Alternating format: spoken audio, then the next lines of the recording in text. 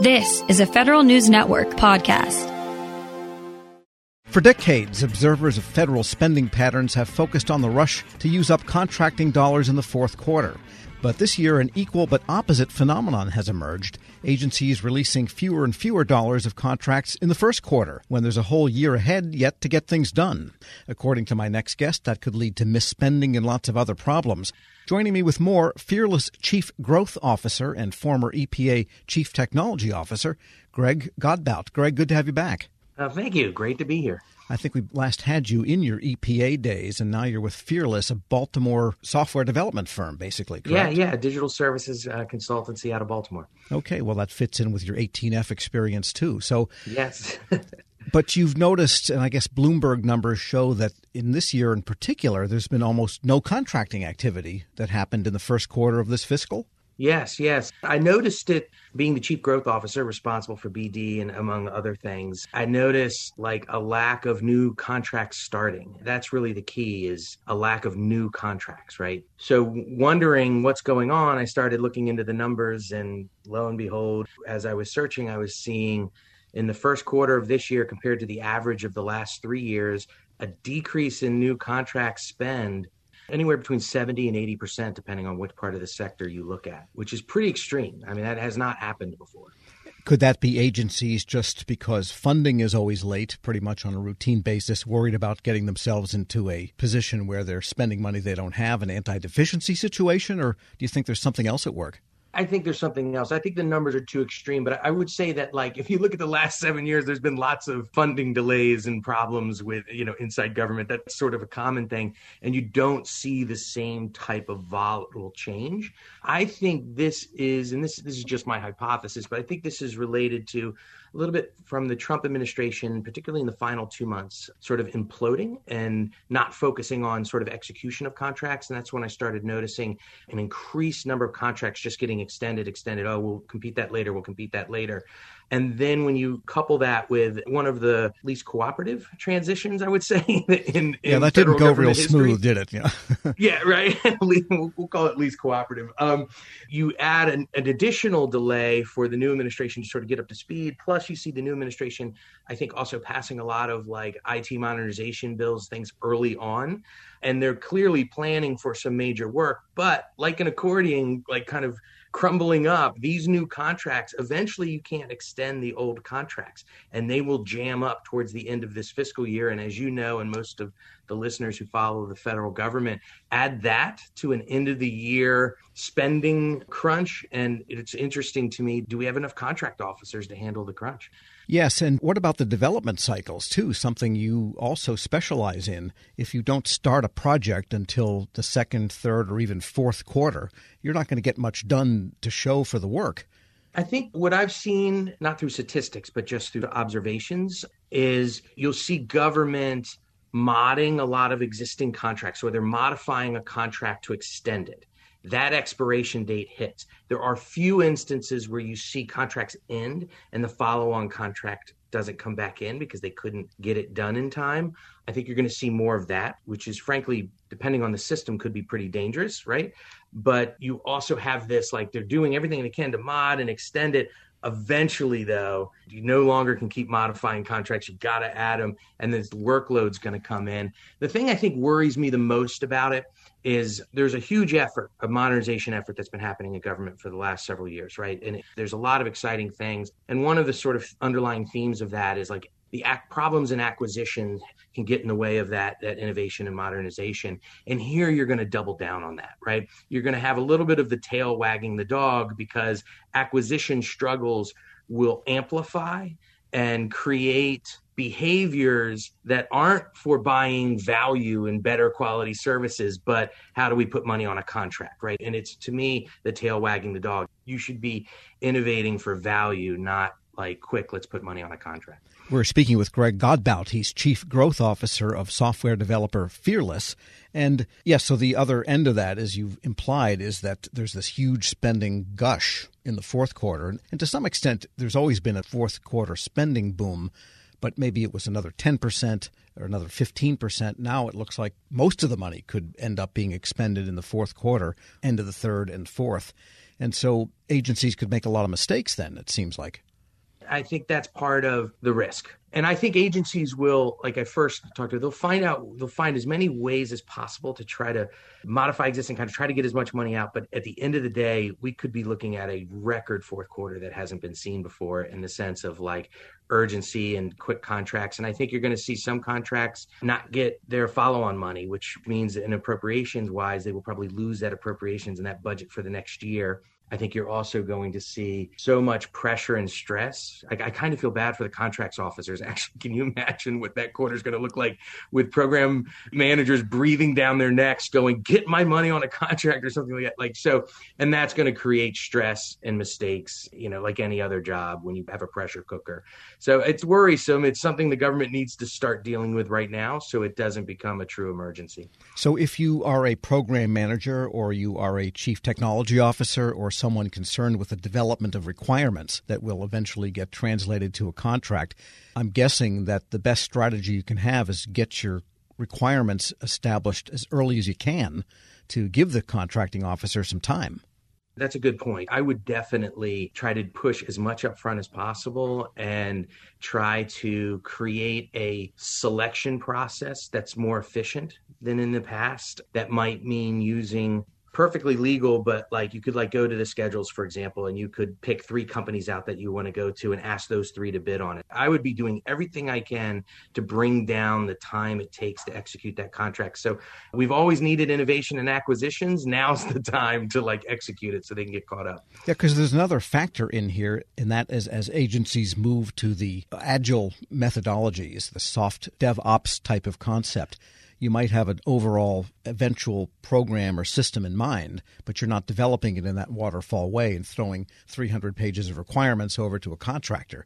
You're doing it in scrums and in releases and testing them and vetting them with users and all of that. So how does that overlay with the need to get contracts out when you're actually looking for lots of task orders but maybe only one contract? It's going to be very difficult. I mean, the longer the contract process, the more difficult the second half of this year is going to be. So I just hope everybody is aware of it. And again, the numbers are on new contracts, right? If you look at the number of new contracts this quarter, it is alarmingly low. And it's unfortunate because it's one of those things that this is why we need government to work better. This is just an example of government needs to be more efficient on these things so that acquisitions isn't driving quality of service in government, but acquisitions is a driver of good quality services, right? And that the quality services are what we're buying. Greg Godbout is Chief Growth Officer at Fearless. Thanks so much for joining me. Thank you. I had a great time, Tom. We'll post this interview at federalnewsnetwork.com/Federal Drive. Hear the Federal Drive on your schedule. Subscribe at Apple Podcasts or wherever you get your shows. Welcome to the Lessons in Leadership podcast. I'm your host, Shane Canfield, CEO of WEPA. I'm thrilled today to be joined by Rick Wade, Senior Vice President of Strategic Alliances and Outreach at the U.S. Chamber of Commerce. Previously, Rick was a Senior Advisor and Deputy Chief of Staff to Secretary of Commerce Gary Locke. He worked closely with the Obama administration, and he also worked with Commerce's Economic Development Administration to foster regional economic development in distressed areas and with the Minority Business Development Agency to create jobs through the growth of minority-owned businesses. He received a BS from the University of South Carolina and an MPA from Harvard University. Rick, welcome, and thanks so much for joining me. And thank you so much for having me. Look forward to the conversation. Rick, in today's environment, leaders have had to adapt and find new ways to lead with transparency and empathy. But can you tell us a bit about how you've adapted your leadership style? This past year has clearly presented some unique challenges that certainly me or I as a leader have had to adapt. You think about a pandemic, for example, that has placed us in probably one of the most challenging circumstances is sort of lead in a virtual world now. I've not been in my office for nearly a year. And the idea that we don't have the human interaction, which I think is very important when you think about the empathy that is a very important value of leadership. So trying to lead from a virtual environment, Shane, and be empathetic and be sensitive to the needs of others has presented terribly difficult challenge. One of the other defining moments, I think, in our time that has dictated a change in leadership, if you will, was the murder of George Floyd. I think it created a whole different consciousness in America, and certainly within me, about the importance of being empathetic in the way I lead, to be inclusive, to lead in a way in which you're very sensitive to the impact of your decisions on others across our community. So it certainly has been a challenging year to adapt, but I'm happy to say that I'm still here and we're moving forward. Perfect. Throughout your career, what have been some pivotal moments or lessons learned that have shaped the leader that you are today? You know, there have been so many moments, Shane. I grew up in rural South Carolina, quite honestly, at a time when I saw what legal segregation was. I wasn't able to go to an integrated school until middle school, being bused across town. And I remember, as strangely as it may sound, in 1979, I wanted to run for vice president of my student body at Lancaster High School, a rural school. And I had to run on the ballot as vice president black, literally. And there was another candidate who ran as vice president white. And the irony of that story is that the following year, I ran for president and I won overwhelmingly. That was a lesson for me in leadership. And the lesson there was, perseverance, have the tenacity, have a vision, and overcoming barriers. And I didn't let the idea that the construct that I had to run as vice president deter me from reaching my bigger dream, which was to represent students. So I know that perhaps may be a small example of leadership, but it really did define how I view myself, the vision that I have, my willingness to fight for change. And that was the beginning. I think that set the foundation of how I lead. And there have been so many other moments. One of the most defining moments for me personally was the massacre at Mother Emanuel Church in Charleston, South Carolina. A very close friend of mine, Senator Reverend Clemente Pinckney, who lost his life.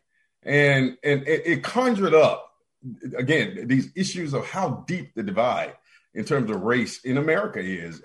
But it also inspired me to lead even more and to lead harder and to lead with diligence and vigilance to help close that divide. So there have been so many defining moments in my career. I will tell you, even after the murder of George Floyd and my role at the U.S. Chamber of Commerce to galvanize the business community, inspired by that tragedy. And now we have a whole broad, historic, sweeping, what we call equality of opportunity initiative that I'm leading, that I was inspired to develop. And we're bringing together corporations from across America to address what we call equality of opportunity. So my point there, I think, with all of these moments, they've all been pivotal moments at different parts of my life, my career, my journey. And I've seized those moments to make the best of what I could. It's fantastic. It's a great answer. Many stories. Thank you very much for sharing that. Who is the most impactful leader in your life, and what quality did you admire about them? I can't say that I had just one, but I would tell you the one person whose historical leadership has inspired me the most, and that is the leadership of Dr. Martin Luther King Jr. And there's so many attributes there that are consistent with my values. But the one part of his leadership was vision. And I mean, the idea that you can have a dream, which we often define and think of his big "I have a dream" speech. But I think that's a really important attribute of leadership, Shane, that you can sort of see beyond the challenges of today and see a better future for people and for yourself. So the idea that leaders have vision, despite the challenges, is seeing a forest despite the trees, is seeing an opportunity despite the barriers. And that attribute, I think, is one that I embody. I mean, I'm very optimistic, despite the challenges, despite the circumstances. So the whole notion of vision was a very important attribute that I learned and that I've tried to emulate from the leadership of Dr. King. Wow, fantastic. And as someone who's got an extensive background in federal service and out of federal service, what advice would you give to feds looking to develop leadership skills? And you can talk about mid-career, senior career, early career. What comes to mind there? Yeah, listen, I mean, you're aware that I had the fortunate opportunity. We didn't have a Secretary of Commerce when President Obama, of course, I served as one of his senior advisors, was inaugurated. And the president asked me to go to the Department of Commerce to hold the fort down. And that was one of the most exciting experiences in my entire career, not just for the title and the wonderful experiences, but I understood the value of federal employees. And folks forget sometimes, Shane, that we political appointees, we come and go. But the folks who are grinding every day, who are at their desk no matter rain, sleet, or snow, who bring innovations, but yet don't get the credit for it because the political appointees get all the credit. I think I learned something about the humility of being a leader. And I built so many friends who were federal employees, not just at the manager level, but the frontline workers, the administrative assistants. And I was very deliberate. I mean, one of the things that I was most proud of, strangely enough, I was that guy, even though I was senior advisor to the Secretary of Commerce, and my office was on the floor, at the top floor. We call it the blue carpet, Shane. But I made a deliberate point to go eat in the cafeteria every day, as many days as I could, just to sit down and talk with employees. And I grew from that. And there were so many times where I took their ideas back to the blue carpet and said, and I told the Secretary Locke, you got to go down and sit down and talk with regular, common, everyday folks. They're in the cafeteria, not in the dining room on the blue carpet. And so he started doing that. So the point is, I think for me, the advice that I would give is to continue to do the hard work. I do think that we should do a better job in government in providing the kind of admiration for those workers as we do the high level appointees. And that may be something that I'm looking to work on myself to help continue to advocate for our federal employees. Those are the hard workers. That's where the work gets done. And so I think that's a lesson for me. If there was some advice and counsel I could give, is to continue to do your work, but we have to do our work as leaders of these agencies to create ladders of success and reward and admiration for the hard work that they do. Rick, thank you very much. You've inspired me. These are tremendous insights and stories. I love every single one of them. You've got a fascinating journey in leadership yourself. And thank you very much for sharing that with us today. Well, thank you for the opportunity. Thank you. I'm Shane Canfield, CEO of WEPA. Thank you for listening to today's Lessons in Leadership podcast. And until we see you next time, take good care. This episode is brought to you by Zelle. Whenever you're sending money through an app or online, it's important to do it safely. Here are a few helpful tips. First, always make sure you know and trust the person you are sending money to. Second, confirm you have entered their contact details correctly. And finally, if you don't trust the person or your recipient is rushing you to send money right away, think twice before sending money through an app or online. Grab a 30-day free trial of Live by Live Plus, and you'll get unlimited skips, commercial-free music, and all of the podcasts and live streaming events you can handle. Visit livexlive.com/podcast1 to learn more and start your free trial.